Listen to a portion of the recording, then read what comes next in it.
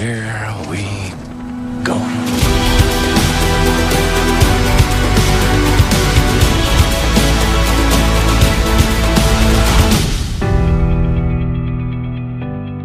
Welcome to Extra Vision with me, Andy McCarroll, and on today's show, we're going to be previewing the biggest, the best, and potentially the worst movies of 2023. And it is my honor, my pleasure, my privilege to be welcoming my guest today, movie critic Chris Wasser and editor of Geek Ireland, Olivia Fahy. How are you guys? Looking forward to telling you how wrong you are again. Oh, just put you on mute there real quick there, Olivia. Chris, I'm going to start with you now because of that comment. Looking at the slate for the year, do you think, are you optimistic, pessimistic? What kind of year do you predict 2023 will be? Hopefully a good one. In terms of big screen storytelling, hopefully a great one. We're finally going to get to see what, Greta Gerwig's Barbie is all about. I mean, I know there's a trailer out there, but the trailer does something that no other that movie trailer should do, rather than give you the entire story in 2.5 minutes. It tells you nothing about what Barbie's going to be like, but it gets you excited and it certainly intrigues you and fascinates you with like the imagery and a brief snippet of the performance by Margot Robbie and by Ryan Gosling. We're going to have that. We've new Spielberg on the way in the next couple of weeks with The Fablemans. We've got the return of Chris Nolan with Oppenheimer, and also the return of Chris Nolan to real life historical filmmaking rather than confusing the hell out of us with something like Tenet. So that's something to be excited about. But I think also like there are an awful lot of Irish stars and Irish filmmakers that are set to make a lot of noise in 2023. So I might start with something that was this week announced as having a release date finally, close to maybe like 8 months after I think there was trailers of it, like, a world premiere of festivals, and that's God's Creatures. And this is Paul Mescal's new one, alongside Emily Watson. It's by a couple of filmmakers named Sayla Davis and Anna Rose Homer. It's based on a story by Shane Crowley, and it's produced by Fala Cronin O'Reilly. And it tells the story of a young lad portrayed by Paul Mescal who has been away in Australia for a long time and has come back to his family's fishing village in Ireland. And, his mom, played by Emily Watson, is delighted to see him. But we kind of get the sense after a while that there's a reason that he left. And also, he's not home. It's not long when he's home that something happens and that an allegation is made. And you have a mother then whose devotion is kind of questioned after this serious allegation is made against her son. So great cast. Aisling Franciosi is in there as well. She's terrific. And it was announced this week that Volta Pictures, formerly Element, are handling the Irish distribution. So we're going to see that on the 24th of March. So that's the next big Irish thing that I'm very excited to see. I think what was put on hold, there was kind of real world events going on that mirrored this very similar. This is an A24 film as well, isn't it? It Correct me if is, I'm yeah, wrong. yeah. Yeah, yeah. So you can expect an element of, this is a psychological drama that will sometimes dress itself up as something of a real life horror, and that's something that kind of A24 specialize in these days. Mescal seems to be your guy lately. Yeah, definitely. Yeah. I think he's in After Sun, which we talked about before, he kind of took all of that groundwork that he had done in Normal People. And, it was a sensational performance that he gave us in Normal People, but he built on it with After Sun. I just thought it was terrific. And just the small few things that I remember he did that one with do you remember he did that film with Jesse Buckley and Olivia Colman the summer before last, the one about the holiday gone sideways. And just a few things that we've seen him in since. He's not there's nothing showy about him. There's nothing, there's rarely any grandstanding in his performances. There's rarely any grandstanding when it comes to even promoting his films, but he's quietly creeping up on every other performer, not just every other Irish male lead, as one of our finest talents. And I just think he's also quite smart about the roles that he's doing. Now that might be, questioned if he is going to make Gladiator 2 with Ridley Scott, but so far so good for Mescal, I think.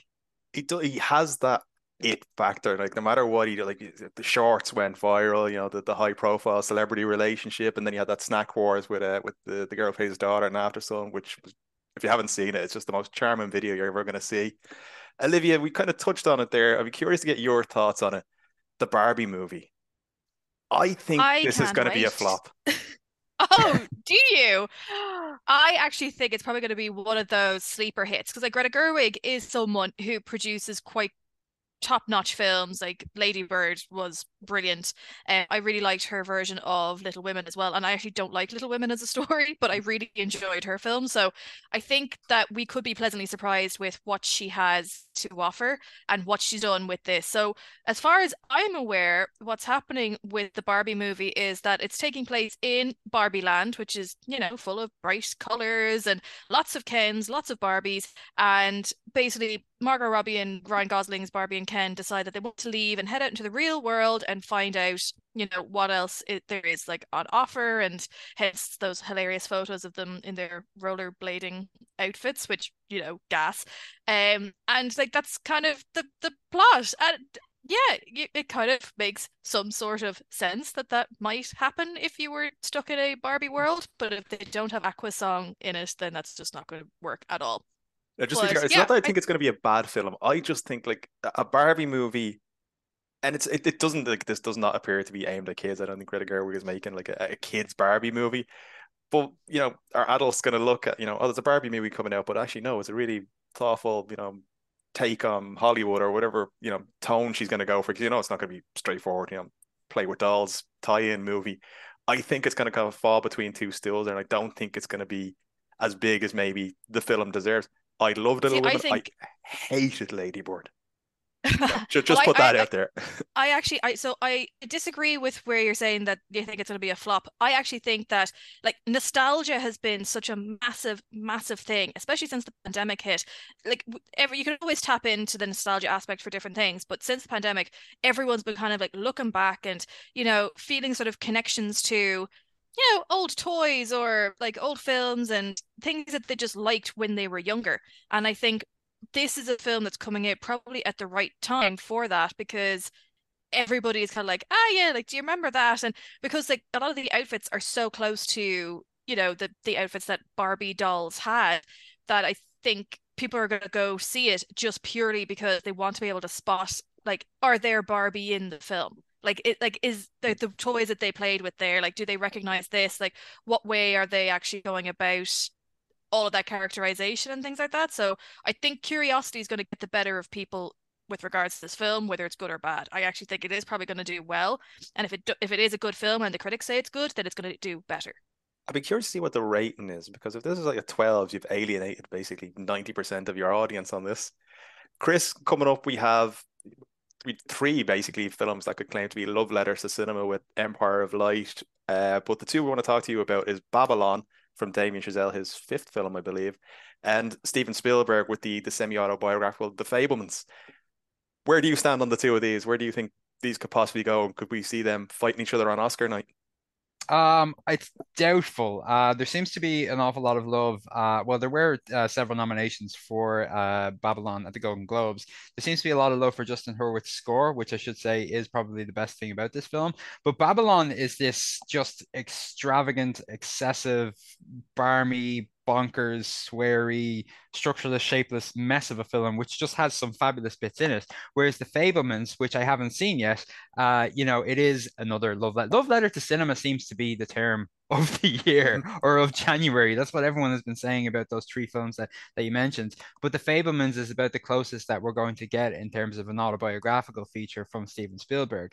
That one I'm very much looking forward to, because from by all accounts, it is this fabulous portrait of what it's like to be a child discovering cinema for the first time, and basically using the movies as this distraction from what's going on in your family life, from maybe the breakdown of your parents' marriage, from the hardships of school and what's expected of you. I'm very much looking forward to that. And when everyone has been saying around you that this is Steven Spielberg's best work in years, Steven Spielberg has been doing great work over the last 10 years. Yes, he gave us Ready Player One, but let's not forget about The Post, which I know you might not think. I can almost hear you saying, Chris, did you just say The Post? I thought that was one of the best Steven Spielberg films, or one of the best dramas that he'd done in a long time.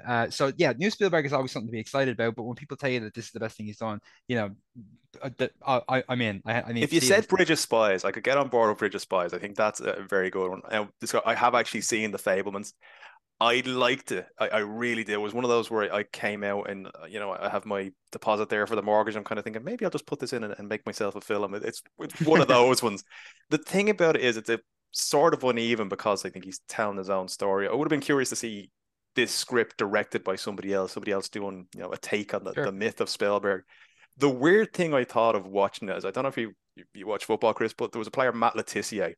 Yeah. Would do nothing for the whole game, and all of a sudden he would beat six players, score a goal, or bang one in from 40 yards.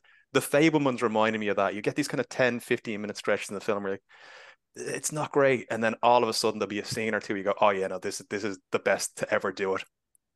Olivia, next up for you there, we've got Ant-Man and the Wasp: Quantumania, the first of the big Marvel movies this year. One, are you a fan of the Ant-Man series? This is kicking off the next phase of the MCU. With very lackluster, I think, previously. Do you think this can kick it off in a good way? Because obviously we're going to get Secret War and what's the name of the other? The Kang Dynasty as well. The off Kang the back Dynasty, of this. yeah. Yeah, honestly, because this is what we all expected to be the Kang introduction to be. So the anticipation was really high. But then he had a little we got a little preview of him in Loki.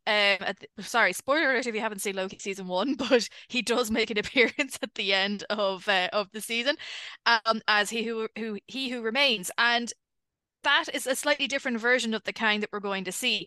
And I think it was a very clever way for them to do it, because you kind of learn a bit more about the multiverse, about how like each variant is going to be different and each variant is going to have their own wants and needs and desires and goals.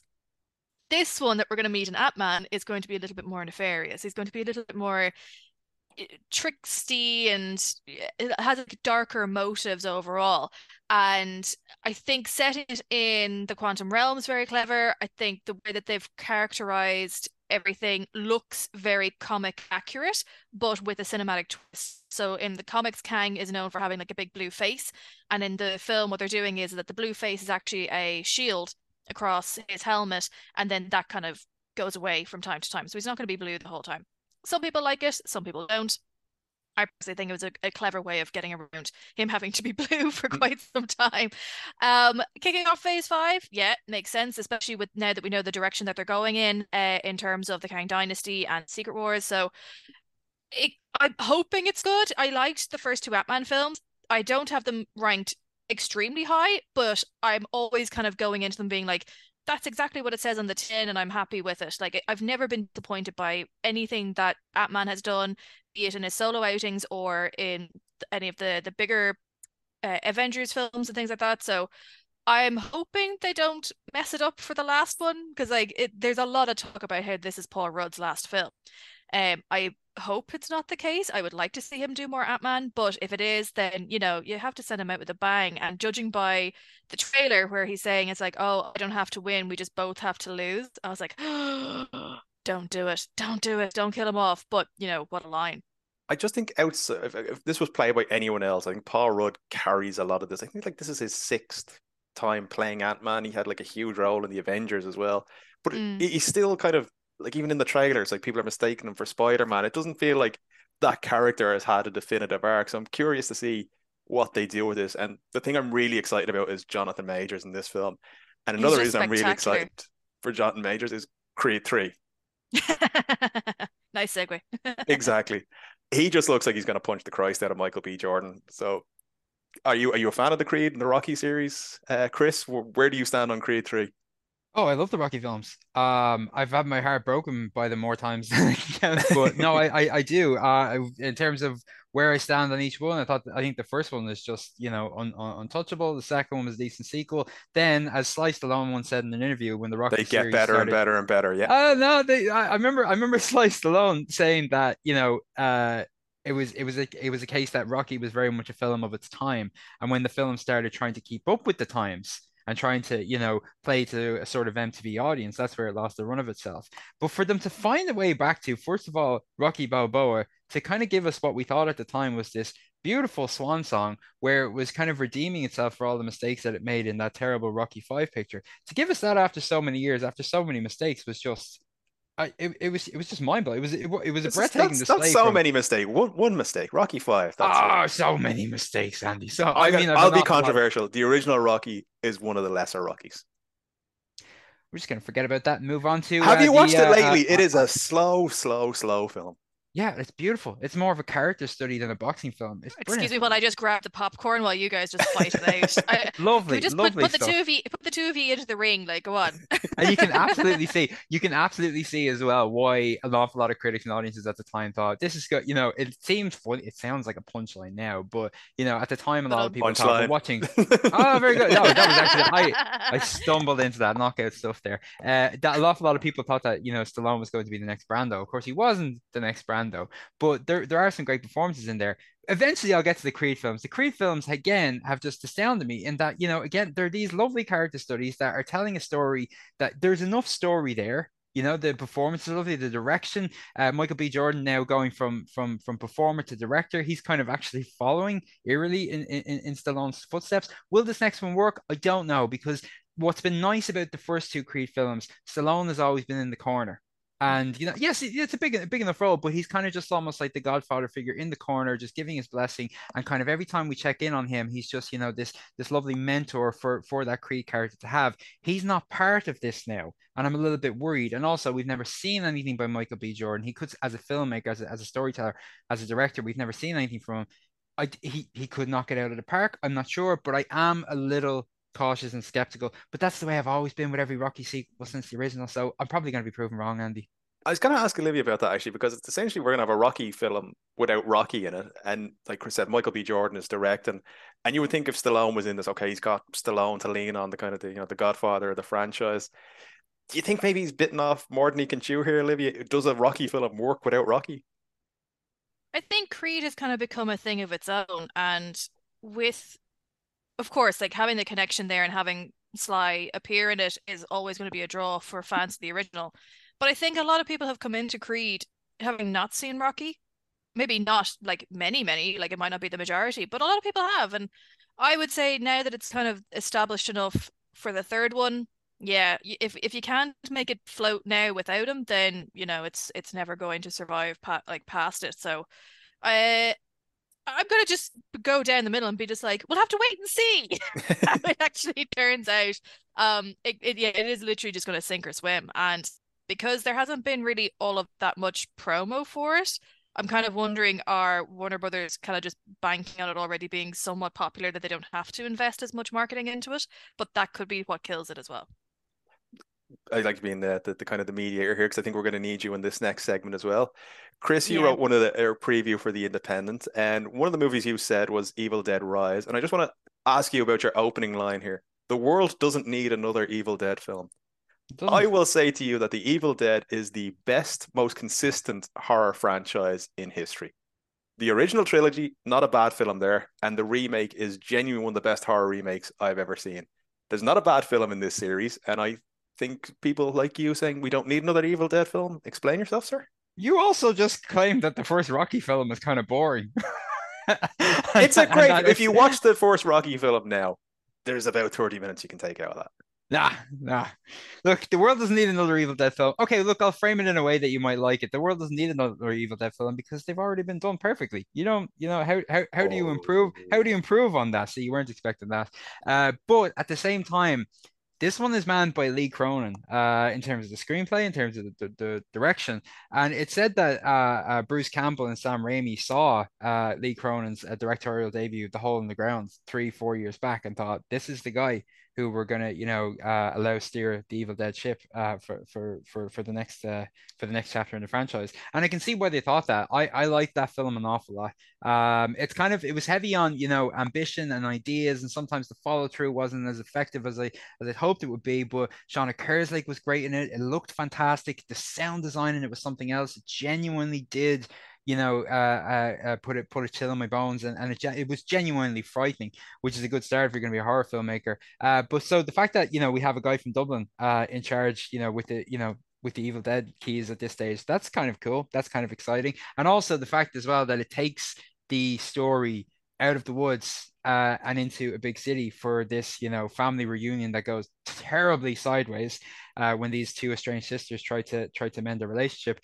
That's new as well. So there's an awful lot, so there's a freshness here. The trailer freaked the bejesus out of me. I know I said that we probably don't need another one, but again, going back to prove me wrong, I think I might be proven wrong with this one. This looks like it might be all kinds of freaky, and I'm up for that. The trailer looks absolutely fantastic. I've been very nervous about this. Like you said, Dublin man Lee Cronin doing it. I want them to do well, just from pure standpoint of being Irish. And I love the Evil Dead series. And then I hear it's in the Tower Block. I was like, But yeah, after seeing the trailer, it's all in. Olivia, I'm picking fights with people, so next is you. Dungeons and Dragons: Honor Among Thieves. I think this looks garboshed. How very dare you? Because like I know so many people who play Dungeons and Dragons, and they have been pointing out just how much of an attention to detail they have paid to that franchise and to the tabletop game. It is apparently spot on for so many different things, and for me, the story looks like it could be crack. I was curious by it, and I think that it's in good hands, like because we do have the Wizards of the Coast have actually been like input with the script and things like that. So I think it's gonna be very true for fans, but also be sort of broad enough that the wider media and wider audiences will be able to enjoy it as well. I'm very, very excited to see it, and you were just plain old wrong.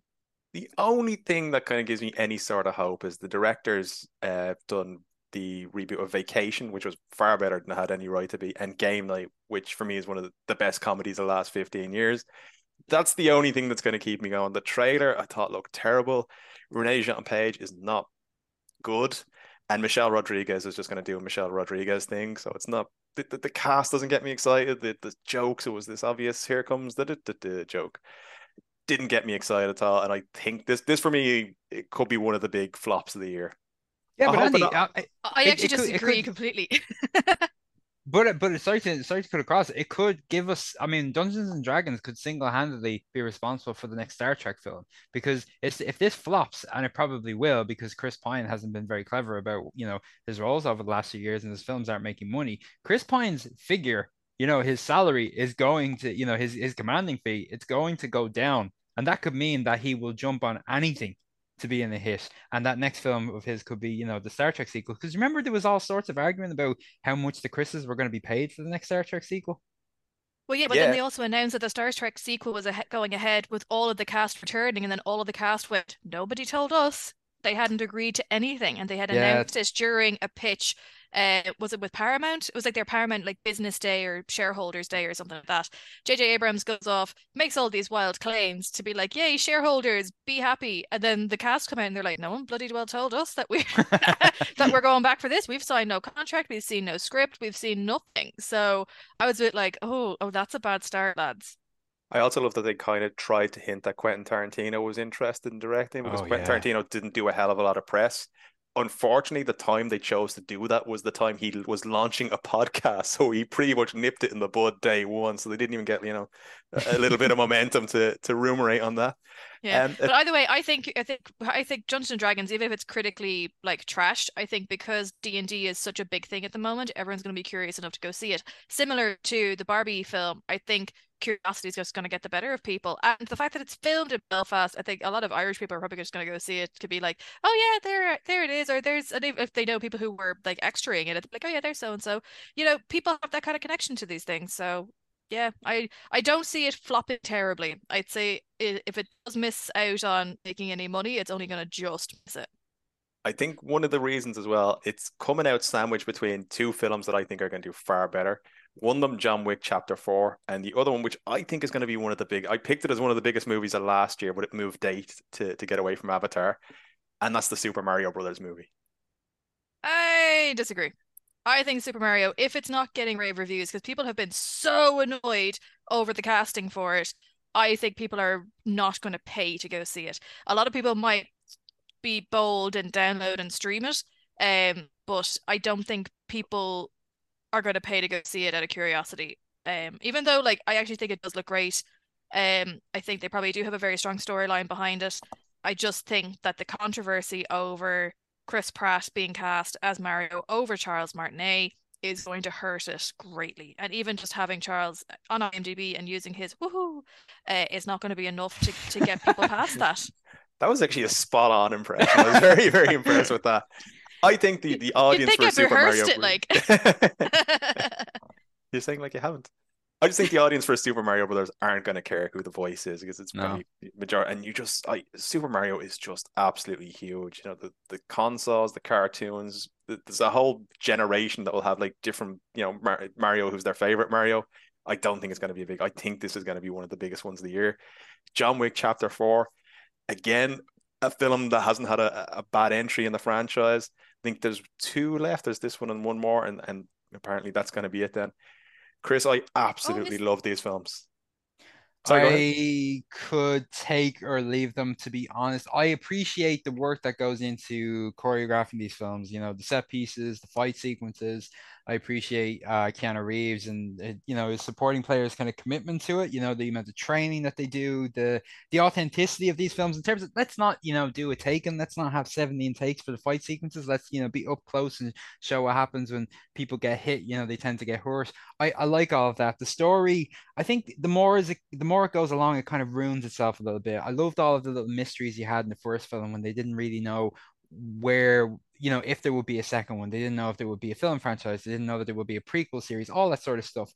When they start over explaining things, I just get a little bit, do you remember Nobody last year with Bob Odenkirk? Part of the reason I love that was all of these little things, from the tattoos on his wrist to, the exact details of the job that he used to have. They were all kept a mystery. And I remember at the time saying, I'd watch a sequel so long as they don't do a John Wick in it, because the more you explain something, the less magical it becomes. So I will have a little fun watching Keanu Reeves beat up bad guys again, but I kind of, the story does nothing for me. But I will say I agree with you on something, Andy, which is not something I say often, on Super Mario Bros. I think that might do an Angry Birds sort of a deal, and I know they're two very different things, but the people giving out about it are not the people who are going to go see it, and you're going to get an awful lot of families bringing their kids to this thing, and they won't care about the fact that Chris Pratt was cast over somebody else. They'll just care that it's something to distract them for 2 hours. I think it might actually work.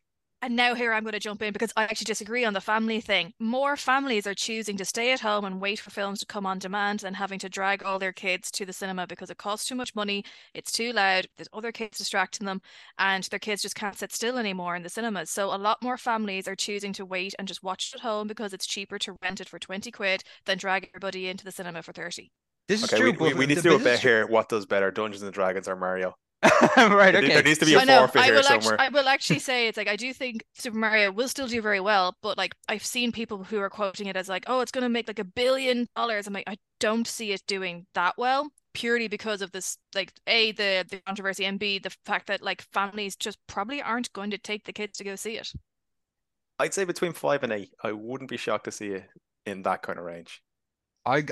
Mario is going to make at least $500 million at the box office. Dungeons and Dragons would be lucky if it makes 100. Right. We need to work on a forfeit now off the air now to come up with this. Olivia, you're going to be Team Dungeons and Dragons. Me and Chris, I think, are Team Super Mario. Yep. Well, I did say I don't think Dungeons and Dragons is going to do better. I just don't think it's going to be a flop. Oh, you're backing out already there. The confidence is waning. We can listen back. I never once said it was going to be like making 900 million. I just said it was going to do well, better than what you two think. We'll see.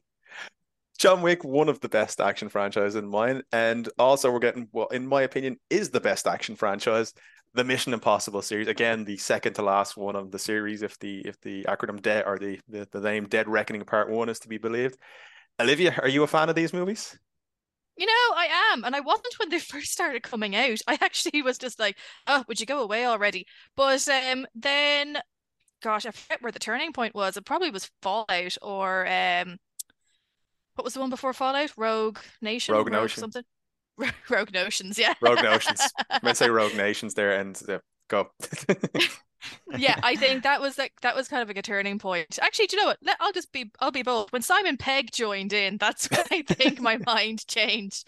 I think it just, once it found its lane and what it actually wanted to do, and it just took to another level, and I just started enjoying them. And then even when I went back to watch the first few, I was like, okay, they weren't as bad as I remembered. This is definitely where they get better. Similarly, I think with the Fast and Furious franchise, I think they definitely, once they figured out what it is that they wanted to be doing, they hit their stride, and then they kind of went bang, bang, bang. I'd say, like, was it like 4, 5, 6, 7, all quite good. And then, even though 8 and 9 have done better box office wise, I do think that the previous ones were better received from a critical and audience enjoyment point of view. But yeah, the first few didn't really know what they were doing, and then they kind of just launched into it. And I think that's the same with Mission Impossible. Once they found their stride, it just took off running. But the puns are flying thick and fast. We are just on a roll today, aren't we? Speaking of crew, I have the same thing with Tom Cruise. Every film, like, oh, he's a lunatic, he believes in aliens and volcanoes, and then after about 15 minutes, he'll throw himself off a building, shatter his ankle just for cinema. He's like the anti-Rock, and I was like, yeah, no, whatever, I'm in. whatever you want, you madly want to take, go right ahead and do it. Chris, the Mission Impossible films, are you a fan yourself? I am absolutely. But like Olivia and maybe like yourself, saw the first two when maybe I was a little too young to appreciate them in the 90s. I think it was the third one that J.J. Abrams did. Was it J.J. Abrams that directed the third one? Yeah, he directed the Yeah. Philip Seymour Hoffman one. Yeah, that was the third. I mean, Seymour Hoffman, Tom Cruise, and J.J. Abrams. That was a turning point for me. They get better as they go along, and also they keep things very simple and a lot of fun in the storytelling department. Remember the last few minutes of the last one? It was something like, "Here's a big nuclear bomb, and let's just get one of the characters to try and disarm it." I'm pretty sure that was happening at the end of the last one. And there was so much fun and carnage going on around it. And I'm the same as yourself. I think we said this about Top Gun again a few weeks ago when we were discussing it. I sit down to every Tom Cruise film and go, "Oh God, this guy wrecks my head." And every time I read something about him, I'm like, why do I go to watch his films? And then after 5 minutes, you're sitting there, mouth open, just absolutely stunned. And you think, wow, this is why I watch his films. He really does do things that no other performer can do. And yeah, I am really looking forward to two more Mission Impossible movies. I think that first film is very underrated. We recently Oh, it watched is, that yeah. in my house, and my miss hadn't seen it before, and she's like, "Oh, it's fantastic. When was this?" And I was like, "This was 27 years ago." You kind of forget how long this franchise is going and how it's evolved over time. That for Brian De Palma directed the first one. It just seems like a weird anomaly when you look back on it now, because the whole idea you wanted to do like basically a different director as John Woo, then with J.J. Abrams. But he seems to have found his groove there with Chris McQuarrie. I'm hoping it's going to be good.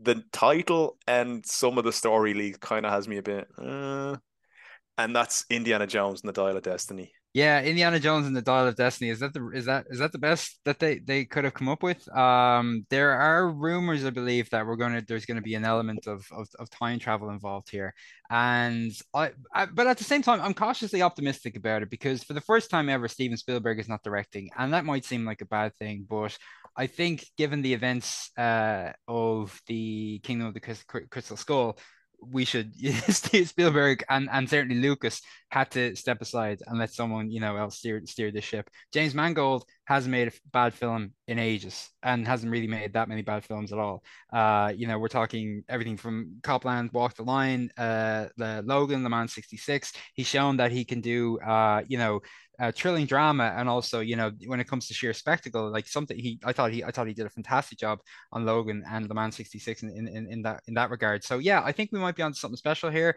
Great cast, Mads Mikkelsen is in there. I think he just has this notebook at home with a list of franchises that he wants to play the villain in, and he is just ticking them off one by one.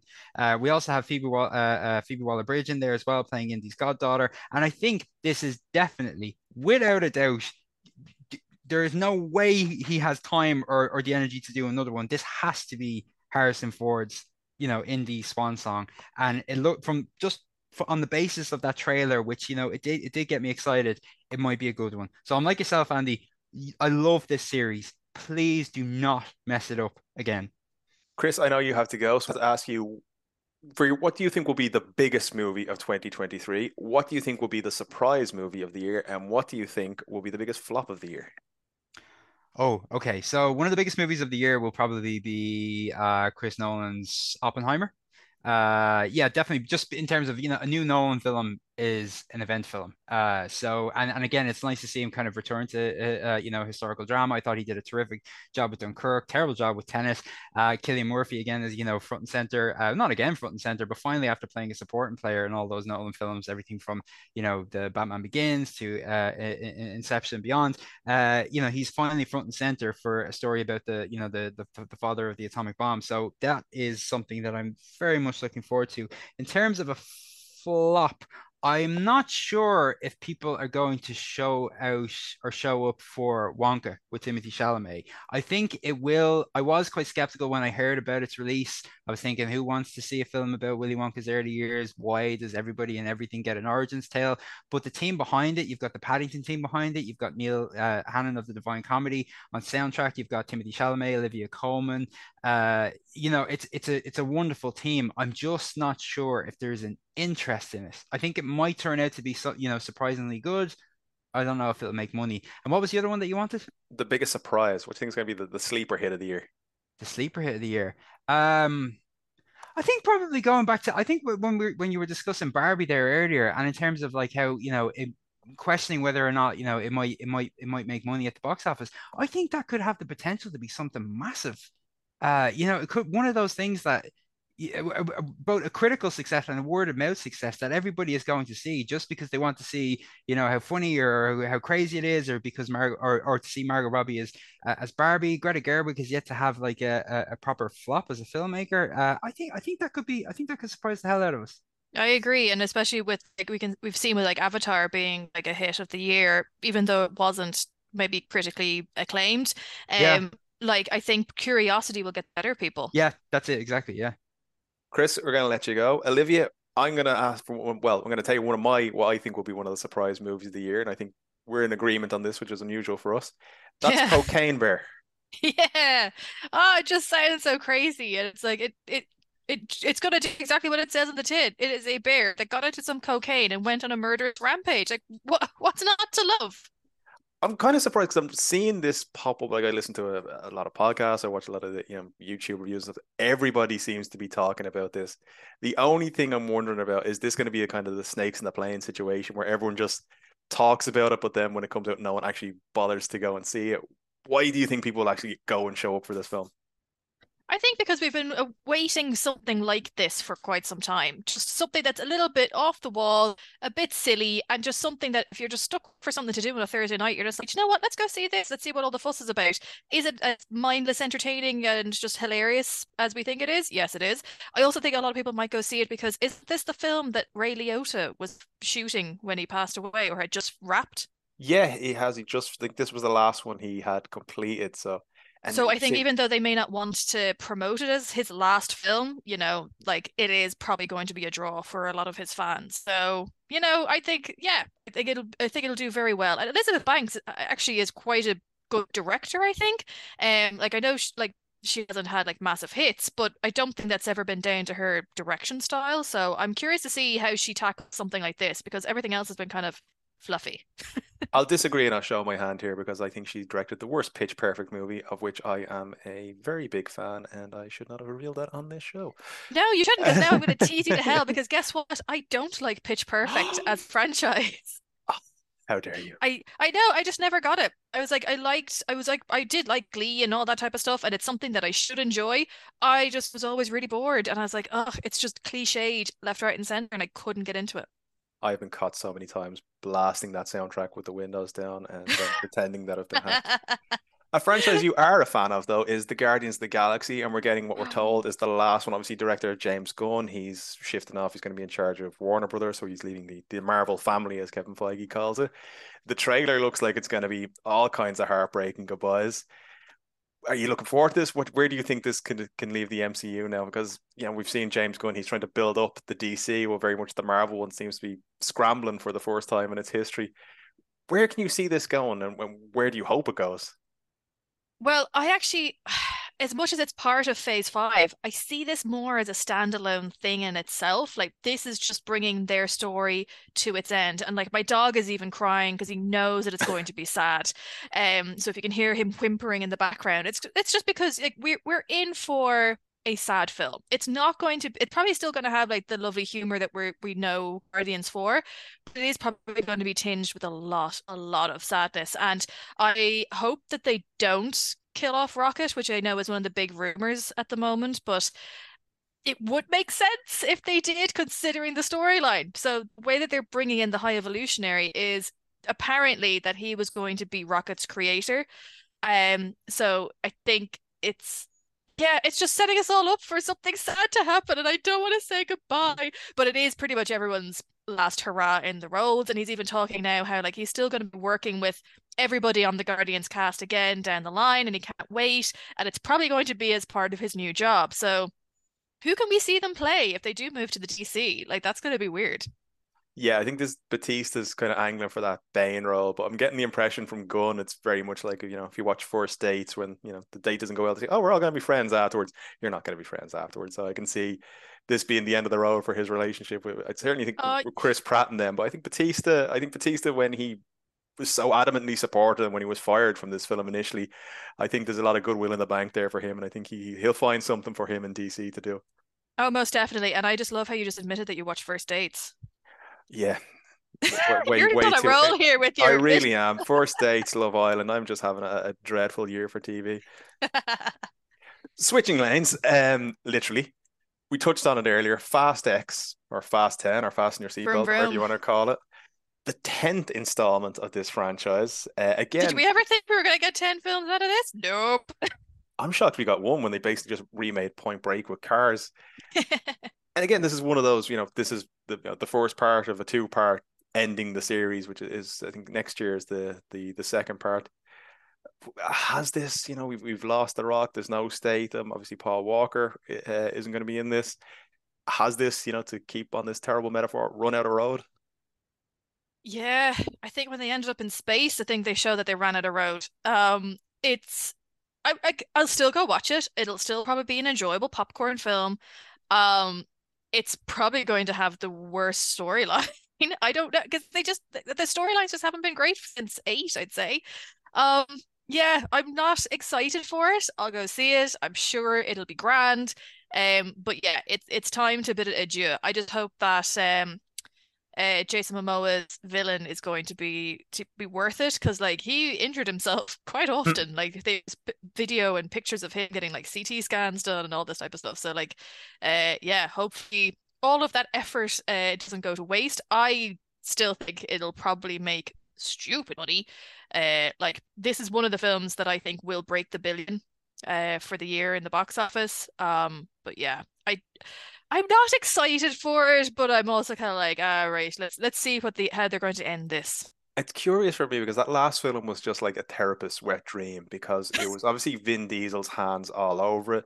Every scene he is like towering over John Cena, and then there was that hilarious scene where they flash back to when they're kids, and he's like the kid is about 15 foot taller than the John Cena kid. And you can tell he's like looking when they were doing the cast. Like, yeah, no, that guy best represents me. I was like, you don't know, you were not a tall man. You were not the same size as John Cena. He just thinks that, him and The Rock just were perfect for each other. I'm not shocked it didn't work out. They were either going to become lovers or enemies. Hmm. I'm not excited about this at all. Again, still going to watch it. Something I'm way more excited about: Spider-Man Across the Spider-Verse. Yes. Because like Into the Spider-Verse was like one of the best iterations for a Spider-Man. Again, it's not based on Peter Parker, it's based on Miles Morales. So it was just such a great departure from what we'd seen from the franchise before, and the fact that it was animated, and the fact that it was just brilliantly written. I am so excited for Across the Universe.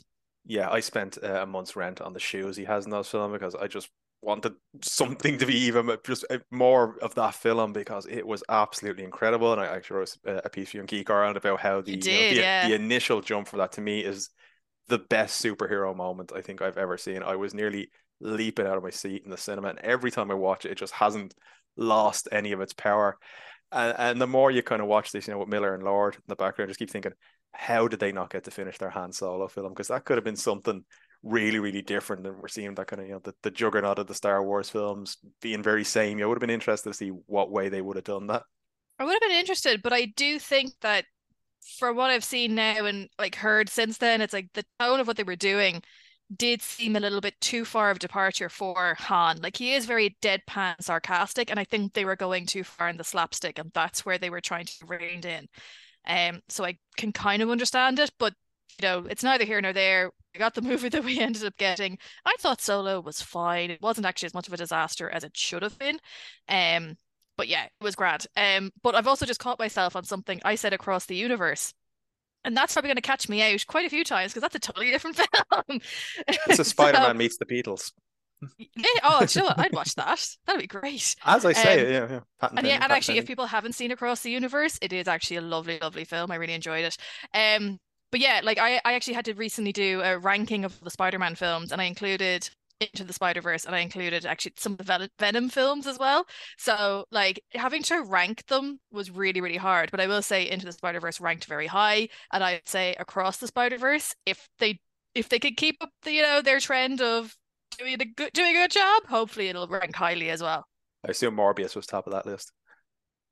Oh, Jesus, Morbius, I totally forgot about that. I Moving think on. rightly so. That would have been at the end.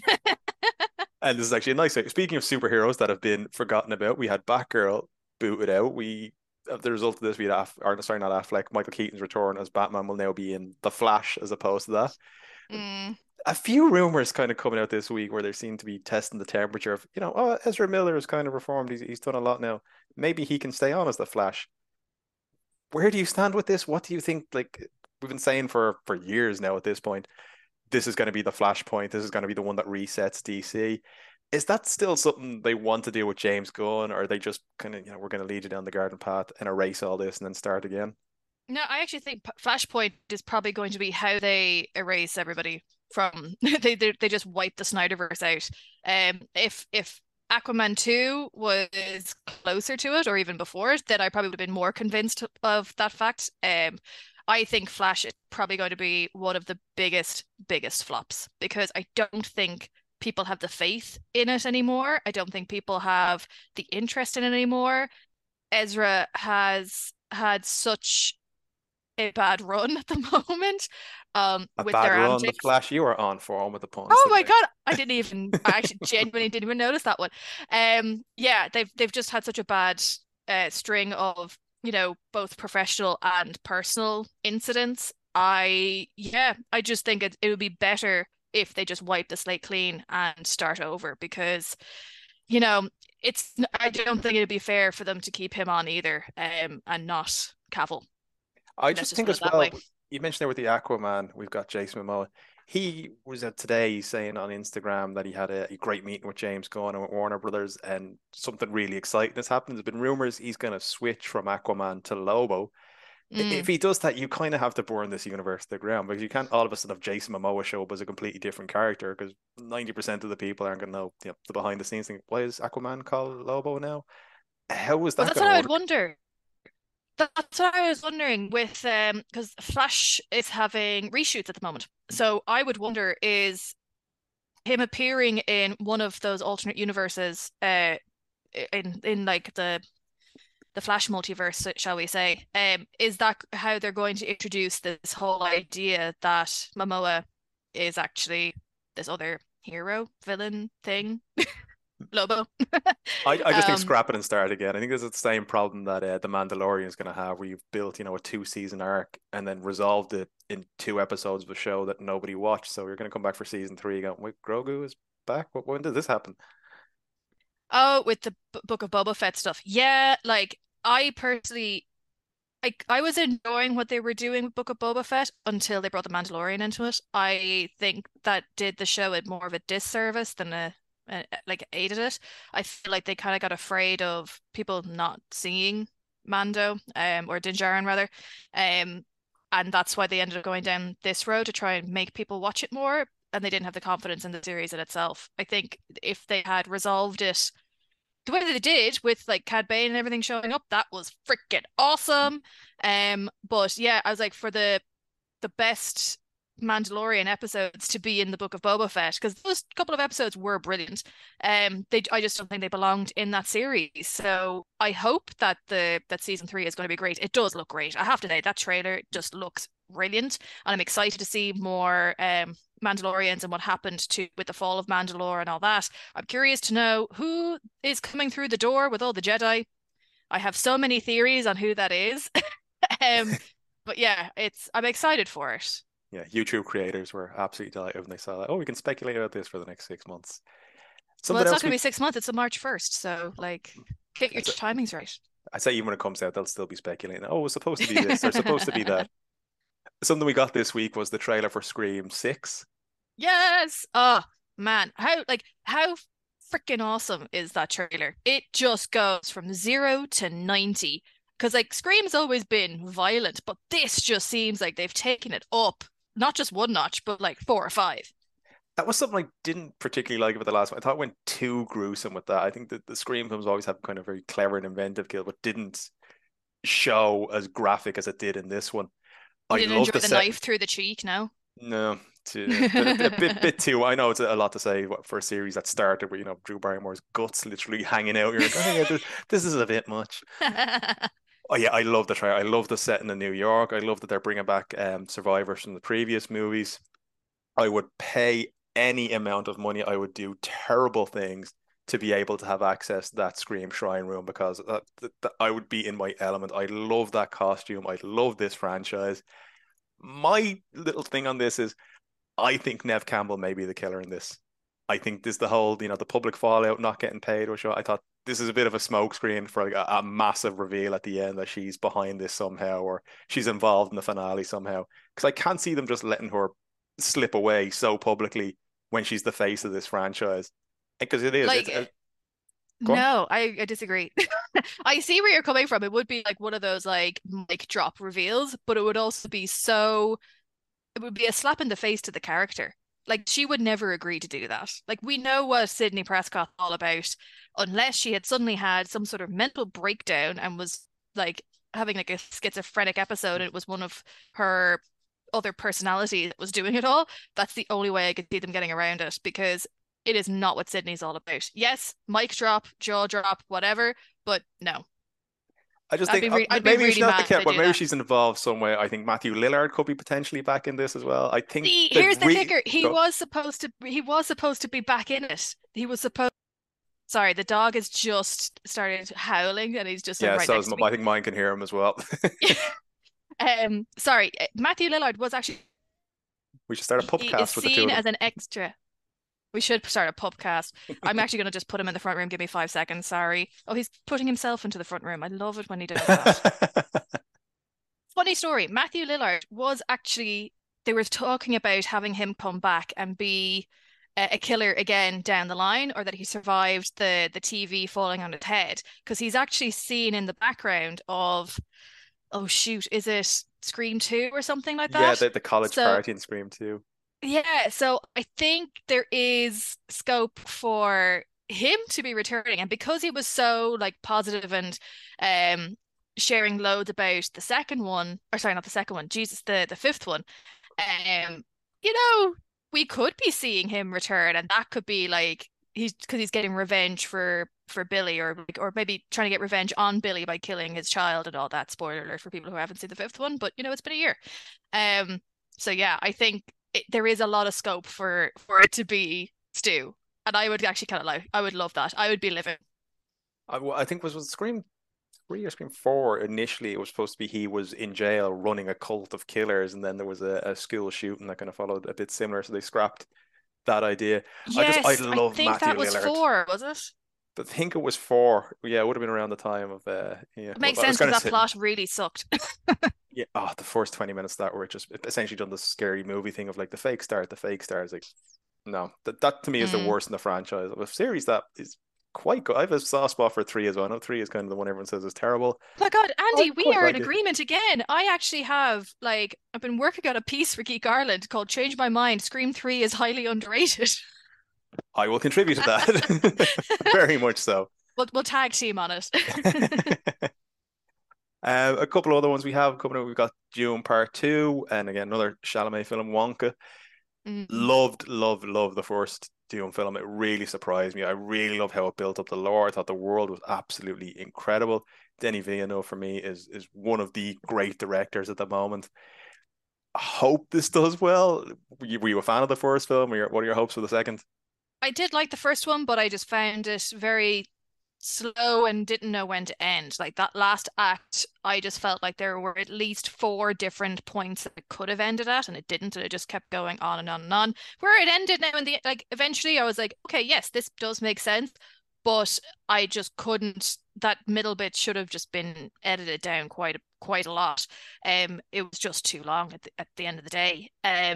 So I'm excited to see where they go with it, because I know a few tidbits of like where the story and the plot sort of go, especially considering some of the characters that they're bringing in and some of the actors. Because we're gonna have Austin Butler, Florence Pugh, Christopher Walken. They're all joining for part 2. I hope they don't just suddenly announce, because of where part 2 ends, they're like, oh, and guess what, there is going to be a part 3 with the end of the story. I hope they don't do that, but I do think they're going to have to, because where the book finishes, and then there's another book that then explains a bit better as to what happens to all the characters. I think a part 3 would be necessary, but I just hope they don't. I hope they just don't split Dune the book itself into 3 parts, if that makes sense. Been there doing that. Hey. I I asked Chris, so I'm going to ask you as well. What will you think will be the biggest movie of the year? What will be your surprise of the year? And what do you think is going to be the biggest flop of the year? I think the biggest hit is likely going to be, or we're talking like box office Yeah. tally, I'm assuming. Fast X. I think it's going to be Fast X, just by historical reasons. If it's not Fast X, I'd say it'll be Mission Impossible. They just seem to be the biggest box office draws, and no matter what they do, they just seem to rake in the dough. So if they are in any way, shape, or form good, they'll probably be at the top of the box office by the end of the year. I think the biggest flop will be The Flash, um, for reasons that I've already gone into. Because even with the whole Michael Keaton coming into it, I just don't think people are excited for it anymore. It's just there's just been too much going on that it just can't. I just don't see how it can be successful in the end. My biggest surprise, I think, is one that, like, when you and I were talking earlier, you hadn't even heard that this was coming. And in fairness, I hadn't until I only discovered it about 2 weeks ago. But yeah, on August 4th, there is going to be an animated Teenage Mutant Ninja Turtles film coming out called Mutant Mayhem, and it is written by Seth Rogen and Brendan O'Brien. So we are probably in for quite the treat, and I just can't wait to see what they bring forward because, we haven't had a good TMNT film for quite some time. And I am nostalgic and I like to see them do well. So I'm curious to see what they're going to do. They've got Tom Holland as Raphael, Dylan O'Brien as Leonardo, and James Marsden is playing Splinter. Yeah. It's a fairly big cast considering, like you said, I didn't heard about this until about 5 minutes ago, and it's what August. It looks like it's out here. Yeah, August 4th. There hasn't been that much about it. Seth just shared a thing, a screenshot of like the poster for it. I think it was August 4th of last year. And that's pretty much all we know. Like, we haven't heard anything else about it since then. And I actually couldn't even tell you what studio are releasing it, that kind of way. So I hope it's still coming out. I'm very excited for it. Paramount on the right, I think so. Probably them. I'm just looking at Jeff Rowe. He wrote Mitchells and the Machines, which, if you haven't seen, again, another Lord and Miller one on Netflix, is one of the best animated films I've ever seen. Those Michael Bay films were awful. What's actually animated seems to be the way to go with this, because that was a 2007. There was one Patrick Stewart was in, absolutely brilliant. Where, like, Raphael essentially leaves the Turtles. It's just this like really dark take on it. It was very, very good. So you've kind of got me a bit optimistic about this one now. Flop, you said The Flash. Curious about that. I just think Michael Keaton's Batman will cover a lot of sins here and get a few people in. For me, I agree. I fear that people will just not want to pay to go see it. That's what I think is gonna happen. So it's still like people might be like, oh yeah, I saw it. I didn't go see it, but I saw it. The kind of way. You seem to be really pitching piracy on this episode, which I don't know Well, if I agree with. but the thing is, like, piracy's been on the rise again. It really has, and especially since the pandemic. So it's not me encouraging people to do it. I'm just because I've just read so much about how much of a problem it is again that, I say problem, I mean like problem for the businesses that are trying to do it legitimately. It is just on the rise again. So just looking at it from a purely what's the word, objective point of view, I just see people that they will be more inclined to just watch it at home.